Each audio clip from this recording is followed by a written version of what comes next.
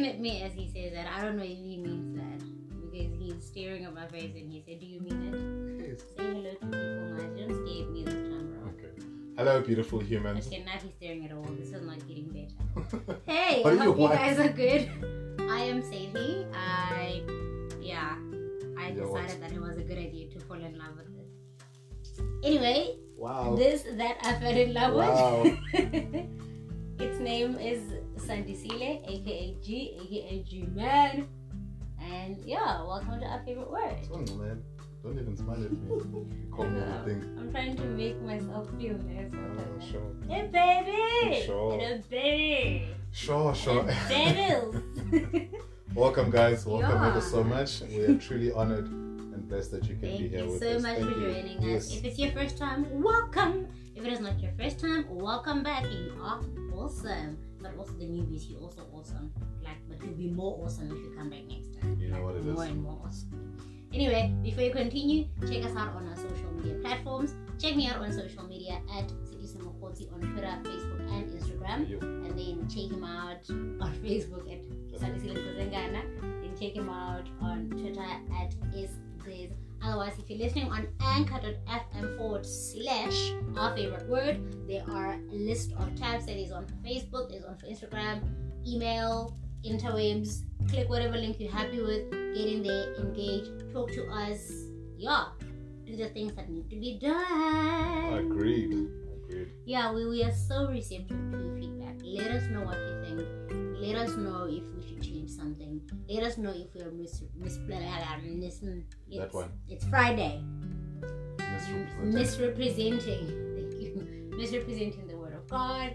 And yeah, if you feel as though our conversation or discussions are contradictory to scripture and to what God is saying, by all means let us know. We need to know when that is happening so that we may correct ourselves. Yeah. So yeah, today we are doing Matthew 14. We have decided to skip Matthew 13 for now. What? How dare we? How Scandal. would you do that? Scandalous. Why? So we've decided to skip it for now. We will come back to it as a different theme or as a different collection of episodes coming up soon. So it's going to fall under the episodes that we're going to do under parables. That's correct. So yeah, so we're going to skip it for now. However, we will talk a little bit about it at the beginning of this episode because today we are doing Matthew chapter 14. 14. Alright. We're only doing a part of Matthew chapter 14 because we feel as though a section of Matthew 14 needs to be done alone. The last section. Of The Matthew last chapter section, that is 14. verses Yes. 22 to 34, Yes. that needs to be done alone because that's when Jesus walks on water Yes. and That, yeah. you know how That's lit what's that big. is. Yeah. Yes. Well said, Liz. It's lit. You're not doing it justice if you do it with We're gonna try and other cover, verses. yeah. So today we're only doing verses 1 to 21. Right? Yes. Let me confirm quickly. It is. Yes. It is 1 to 21. Yeah, wow, look at you. Look at you. 1 to 21. We're gonna split it into like two different parts. We're gonna do 1 to 12 first. Mr. Man is gonna read, then we're gonna do a bit of a discussion, and then we will do the second part of it, which is 13 to 22. Then we will be done. 21, thank you.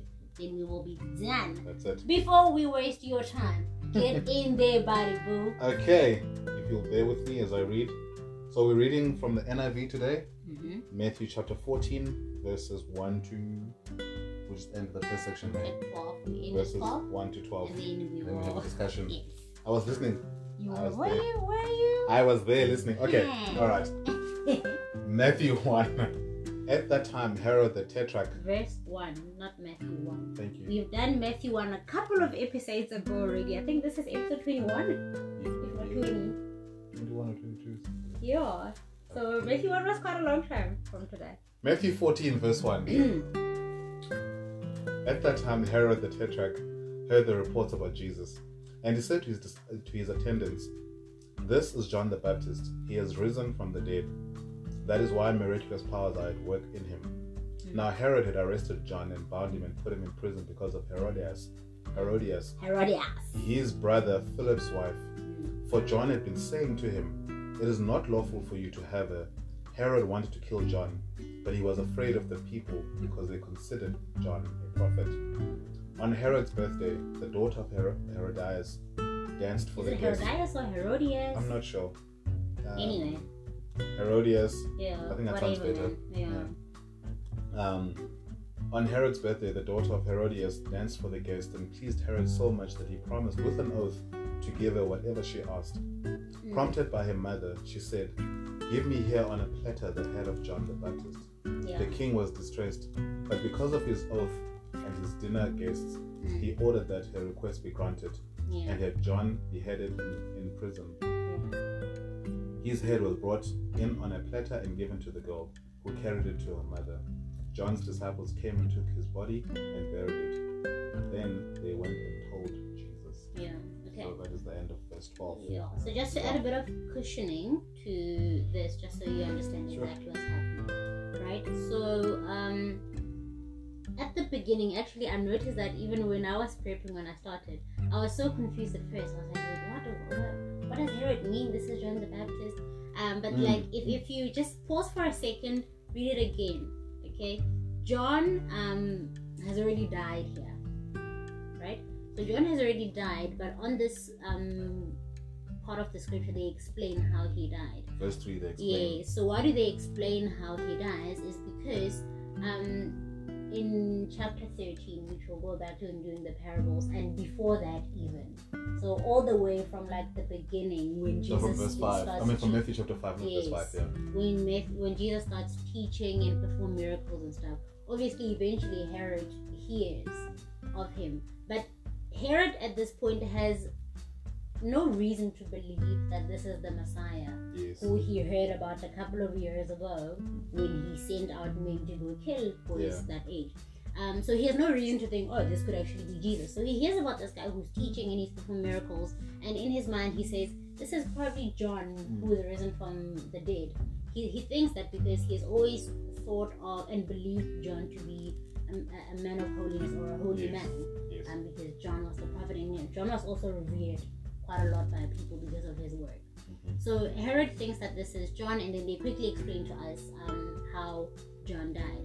So basically John got beheaded, as G just said, because sister girl got jealous. So now, like I just said, Herod revered John, right? He was actually inclined to listen to John a lot. But now Herod is now married to this lady who was also wife to Herod's brother. Philip. So she's divorced Philip, and now she's marrying or about to marry Herod, and they're not supposed to, you know what I mean? So John rebukes this, and he's very honest and he's very public in saying you shouldn't be doing this. You shouldn't be taking your brother's wife as your own. It's wrong. And sister girl grows a grudge, and by sister girl, we're talking Herodias. She grows a grudge against John for rebuking this relationship, right?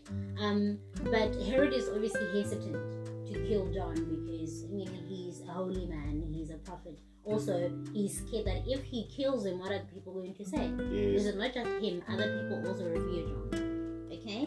So, luckily for a bit, his fear gets the better of him when he doesn't kill John because of the new wife's jealousy. But now, after the wife's daughter dances for him, and I don't know, I get worried about the nature of this dance. Because speak on it, tell us more. Why is he so pleased by this stepdaughter's dance that he offers to give her whatever she wants? Yeah. I'm sorry, not even Beyonce dances that great. Like, you know what I mean? How amazing is this dance that a king is like, I will give you whatever you want? Or is he so careless in the way he gives gifts? Perhaps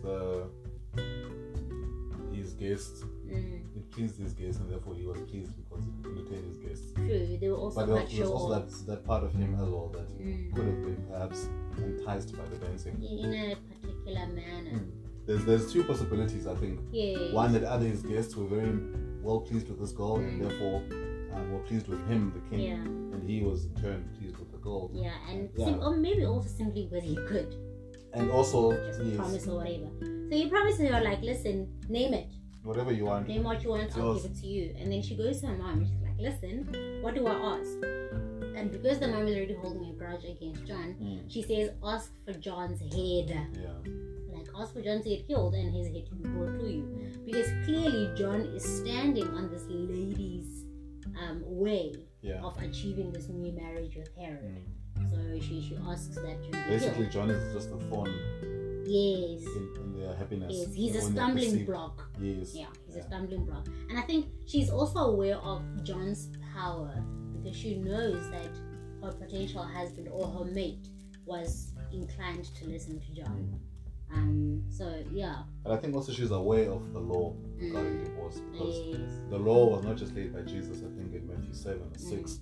It was also laid in the Levitican times by Moses, and giving certificates of divorce. And if you divorce your husband without any cause, Yes. let it, Then he wasn't- outside of he didn't die, he what's the didn't word? cheat. Exactly, outside of adultery, Yes. then you are making that person an adulterer. So basically, Herod was making Herodias an adulteress, and also Herodias herself was making herself was an adulteress. yes, yeah. And when John rebukes it, they obviously put off God and they were offended. But it's also that part that knows that this is the truth, but you don't want to hear the truth right now because the pleasure that you're deriving from the sin that you're doing is much greater than hearing the truth. Your delusion of freedom That's it.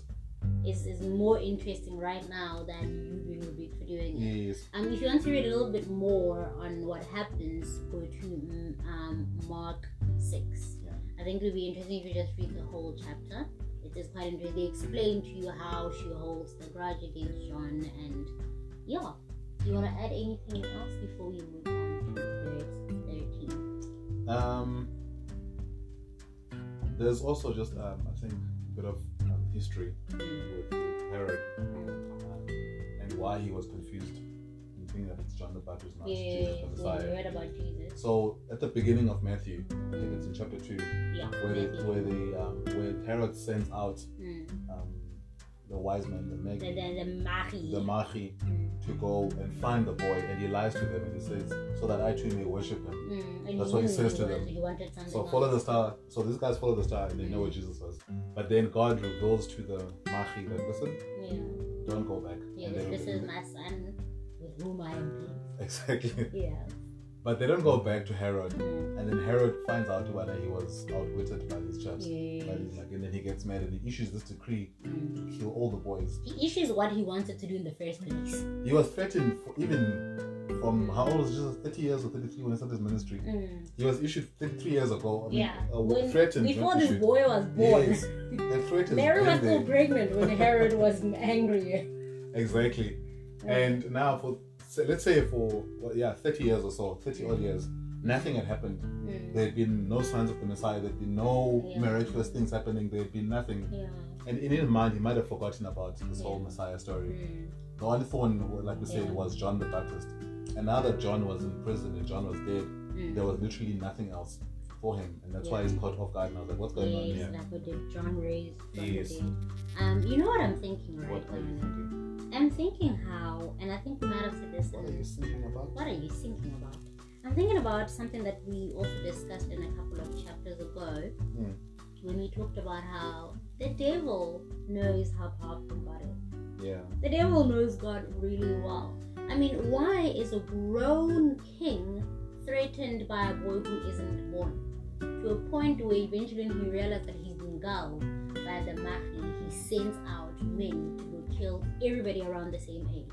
He's already threatened by a boy who hasn't started talking yet.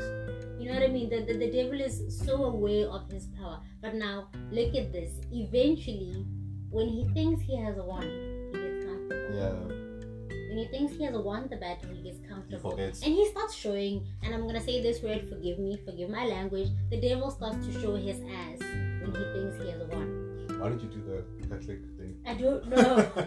So she was like, forgive me, and then she goes ahead, it's like, Father, Son, Holy Spirit, you know, like... I just needed God to understand that. Like when? So, yeah, when the devil thinks that he has won the battle, and he has roped God's children onto his side, he gets comfy, and he starts to show his ass. And as a Christian, as somebody that understands God, you will know when the devil starts to show his ass, because he starts to get very arrogant. And it will often come across in the negative thinking, in the toxicity, because he starts to show that, hey, I can implant negative thoughts in your head. I can implant toxicity in your relationship. That's literally the devil showing his ass. You're free to do whatever you want to do right now. Yeah. You are the ultimate supreme Yeah, being. yeah. There's no one higher than you. Yeah. That's a lie that is constantly telling us. You know what I mean? There's no one higher. He's showing than his ass. He shows his ass. And then because he's so comfortable, so yeah. And that's exactly what happened to Herod here. He wouldn't think for a second that this is Jesus. Exactly. What? There was the last thought in his mind. Yeah. That's very true. That's very observant today. So we read now from verse 13 to 21. When Jesus heard what had happened, he withdrew by boat privately to a solitary place. Hearing of this, the crowds followed him on foot from the towns. When Jesus landed and saw a large crowd, he had compassion on them and healed their sick. As evening approached, the disciples came to him and said, "This is a remote place. It's already getting late. Send the crowds away so they can go to the villages and buy themselves some food." Jesus replied, "They don't need to go away. You give them something to eat." "We have here only 5 loaves of bread and 2 fish," they answered. "Bring them here to me," he said. As he directed the people to sit down on the grass, taking the 5 loaves and the 2 fish, and looking up to heaven, he gave thanks and broke the loaves. Then he gave them to the disciples, and the disciples gave them to the people. They all ate and were satisfied, and the disciples picked up 12 basketfuls of broken pieces that were left over. Yeah. The number of those who ate was about 5,000 men, besides the women and children. So potentially more than 5,000. Potentially. Yeah. But what was I don't want to speculate. was the 5,000? Men. Yeah, I don't want to speculate the number, but it was more than 5,000. Sure. I think, what's his name? Jesus was... I think, what's his name? He doesn't know him, guys. What? He forgot his name. Don't know why I just laughed like that. I was trying to show like this arrogant character pretending to not know Jesus' name. I know. It's clear to see that Jesus was troubled by the death of John. And it touched him in a place where he just wanted to be alone. Or just a second or two, just to catch a breath, I guess, just to... Because, he did say that John was the greatest prophet born of women. Yes, he has spoken very highly of. And I think you shared a story about how when their mothers were pregnant, the kids were kicking inside their tummy. So there was a special connection. It wasn't just like a servant of God. It was a close friend of a close companion of Jesus. They've had a great connection since John was about 6 months in his mother's belly, and Mary was just recently pregnant with Jesus. So he was troubled, and he just wanted some time. But unfortunately, being Jesus, the crowds would not afford him just a solitary moment to gather his thoughts and to mourn his friend. But also, Jesus he's not allowing his sorrow, his grief to stand in the way of the mission, of what needs to be done. He still took compassion and he healed the sick, and he didn't chase people away from him. I think there's like an important lesson there. Like sometimes we're gonna go through hard times, but it's how we react. Extremely difficult moments in our lives. Our reaction, are we gonna be bitter and nasty to people around us? Even though we're mourning, we need to continue to show grace even when we are not okay ourselves. I'm actually just also now thinking about Romans 8 verse 28. So when we know that in all things God works for the good of those who love him, who have been called according to his purpose. This is just to now add on to what G is saying. Jesus is clearly distraught here by the passing of John, and he just wants quiet time. Yes. But in his quiet time being disturbed, he doesn't throw a tantrum. He's like, I'm just trying to be by myself. I need some quiet time. And which he does. He really does need space to just mourn and to process his feelings and to process it. But he's not given that chance. But this scripture comes into play so well. Romans 8:28. He still uses his pain or regardless of his pain, he still shows love, and he goes as far as healing and then feeding 5,000 people. Yeah. On the day where he's supposed to just ignore everybody and feel sorry for himself and woe is me. Yeah, he's supposed to be having a self-care day. You know, face masks on, have a glass of wine, play some nice music. And just chill, man. Sleep in the boat by himself. On the mountainside.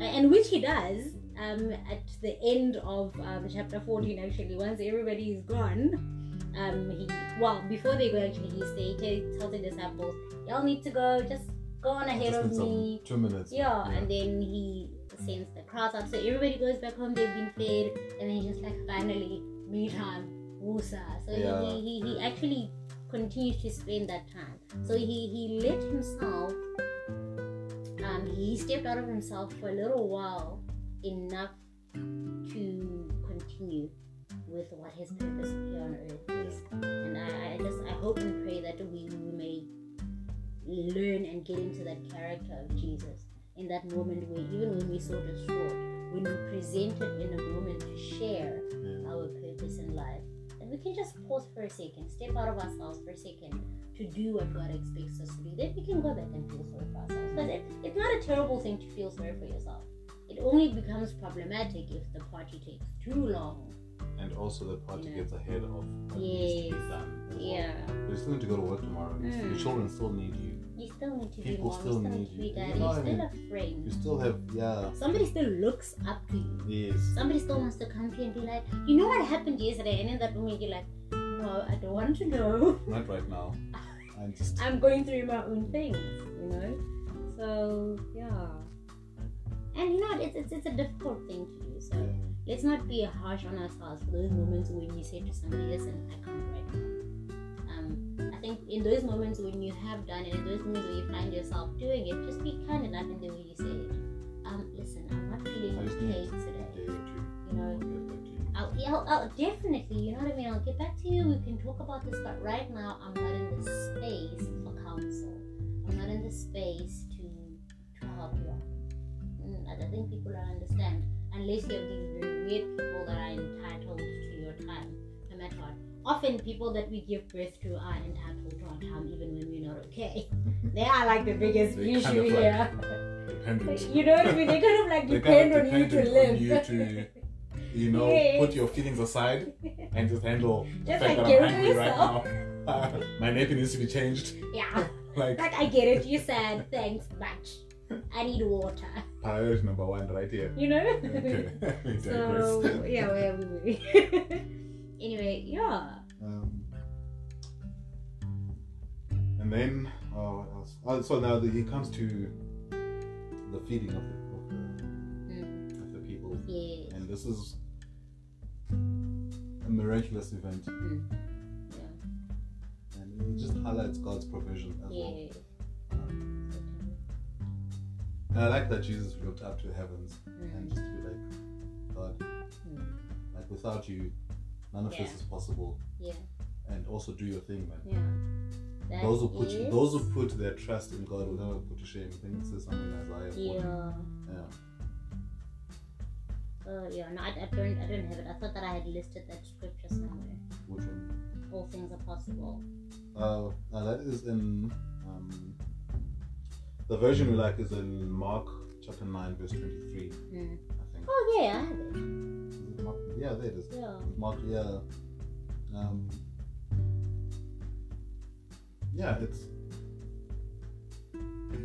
it's God's provision. It's faith as well. I think Jesus displayed an incredible amount of faith. Certainly. And one would argue, like, I think a lot of arguments presented, like, this is why Christianity is such a kind of an iffy thing. Yes. How do you feed 5,000 people with like, you guys are so weird. 2 loaves of bread and 5 fish? You know, like, that's the question that people will ask. Often people that are against Christianity will bring this miracle out. I mean, I have done it against my friends. So like, let's talk about the 4,000 or the 5,000. What's up with that? Yeah. You know what I mean? But when you come into the kingdom with God, you're just like, listen, all things, mate. And whether or not you believe that that's on you, but what I know about the God that I pray to is all things. Are possible, not some. Not some. Not when you feel strong, not when you are qualified, but all things. Small, big. Yeah. You know, all things are possible. Like God defies logic, science, and our understanding of what is logic anyway. Yeah. I mean, the same God who 1,000 years like a single day too. How much more than feeling? Exactly. You know what? It makes perfect sense. Even if you want to philosophize and theorize it makes perfect sense for God to defy logic and science in that He is the creator of those things. We are very limited because we are the creation. Yes. In our understanding, in our knowledge, in what we are capable of, we are very limited in those things. On the one hand, the creator of all those things is insanely unlimited. Oh, yeah. Like He is infinite. He is literally the Alpha and the Omega. And I don't think we will ever truly comprehend what that means. No, you're right. I think we will understand just exactly how infinite God is. Yeah. How limitless He is, how vast is His power. Yeah. He's so infinite that in our quest to try and understand Him being infinite, we're going to run ourselves mad. Because we're trying to put Him to a box that we can understand and we're control. Trying to box Him into science, into philosophy, into and like we're missing the little grace theories. and the beauty and this infinite wisdom that is on display when we want to put God into a box that we can understand. You can't call Him I am and then try to box Him. Thank you. It doesn't make sense. You know, like doesn't Pharaoh make tried to trick sense. him, but it just he knew.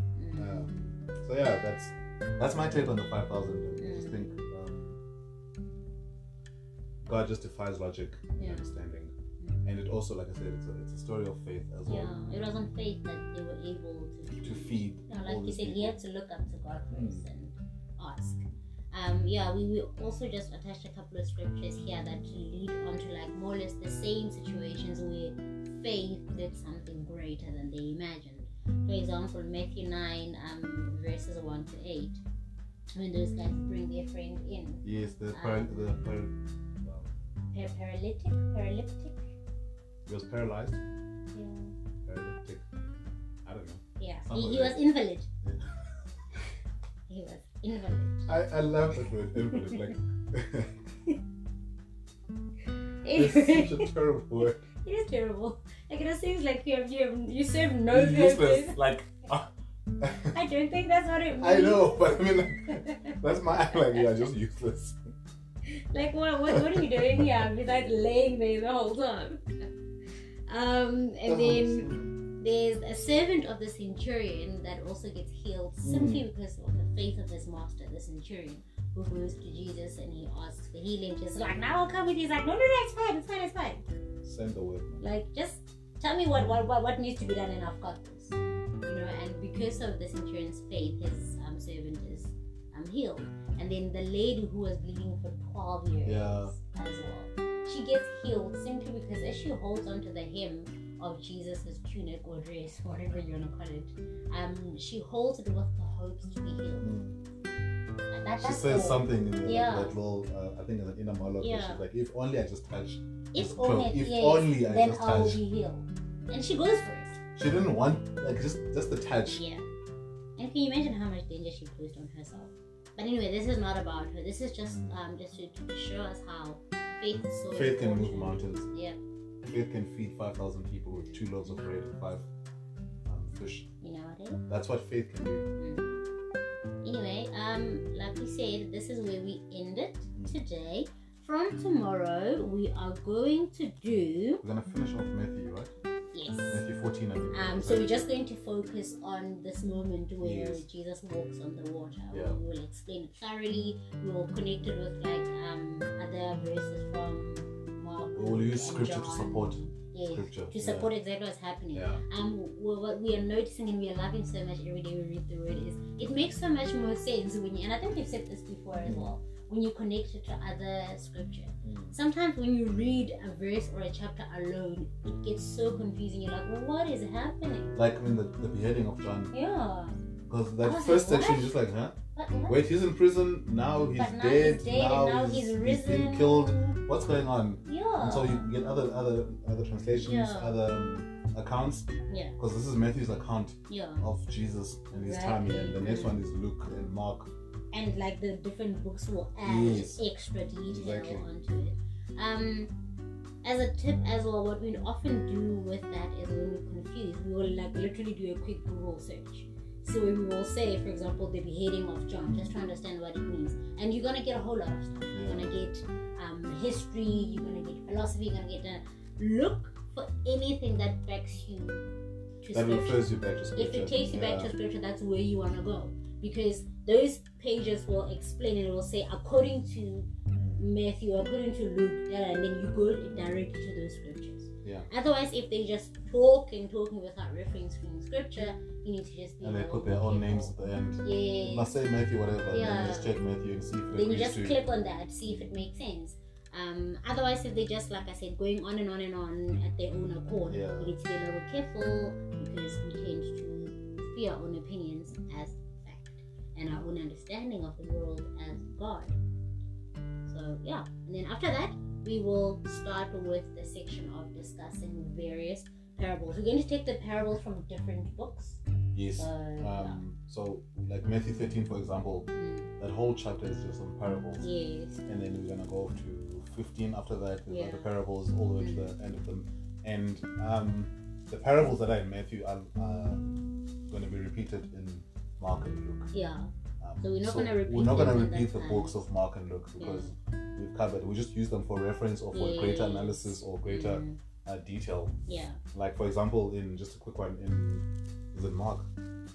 Yeah, I think in Mark the story of John the Baptist, the beheading. Yes, it's in Mark. You see the role that Herodias plays is explained in greater detail than it is in Matthew. Because in Matthew, Matthew just focuses on Herod and his ability to not act. And then Mark gives you a different perspective. Yes. So yeah, that's what we're going to be using with the other two Gospels, just to contrast it to get. And you noticed how often non-believers will say to you, but the Bible contradicts itself. Matthew says this and then Mark says this. No, they're saying the same thing with different perspectives. That's it. Because that's how we are as humans. We are not one-dimensional. These books are written by human beings, but they were inspired by God. Hence, they just reek of God all over them, and I just made it seem like God is a colony. You know what it is? It just reeks of God. Like reeks of God. It made him seem like he's a terrible smell. Alright. But anyway, they were, although written by man, Scripture was inspired by God, and God doesn't contradict himself. Not at all. God doesn't make mistakes. So that's it from us today. Love and peace. Thank you so much. We will see you next time. Bye. Adios.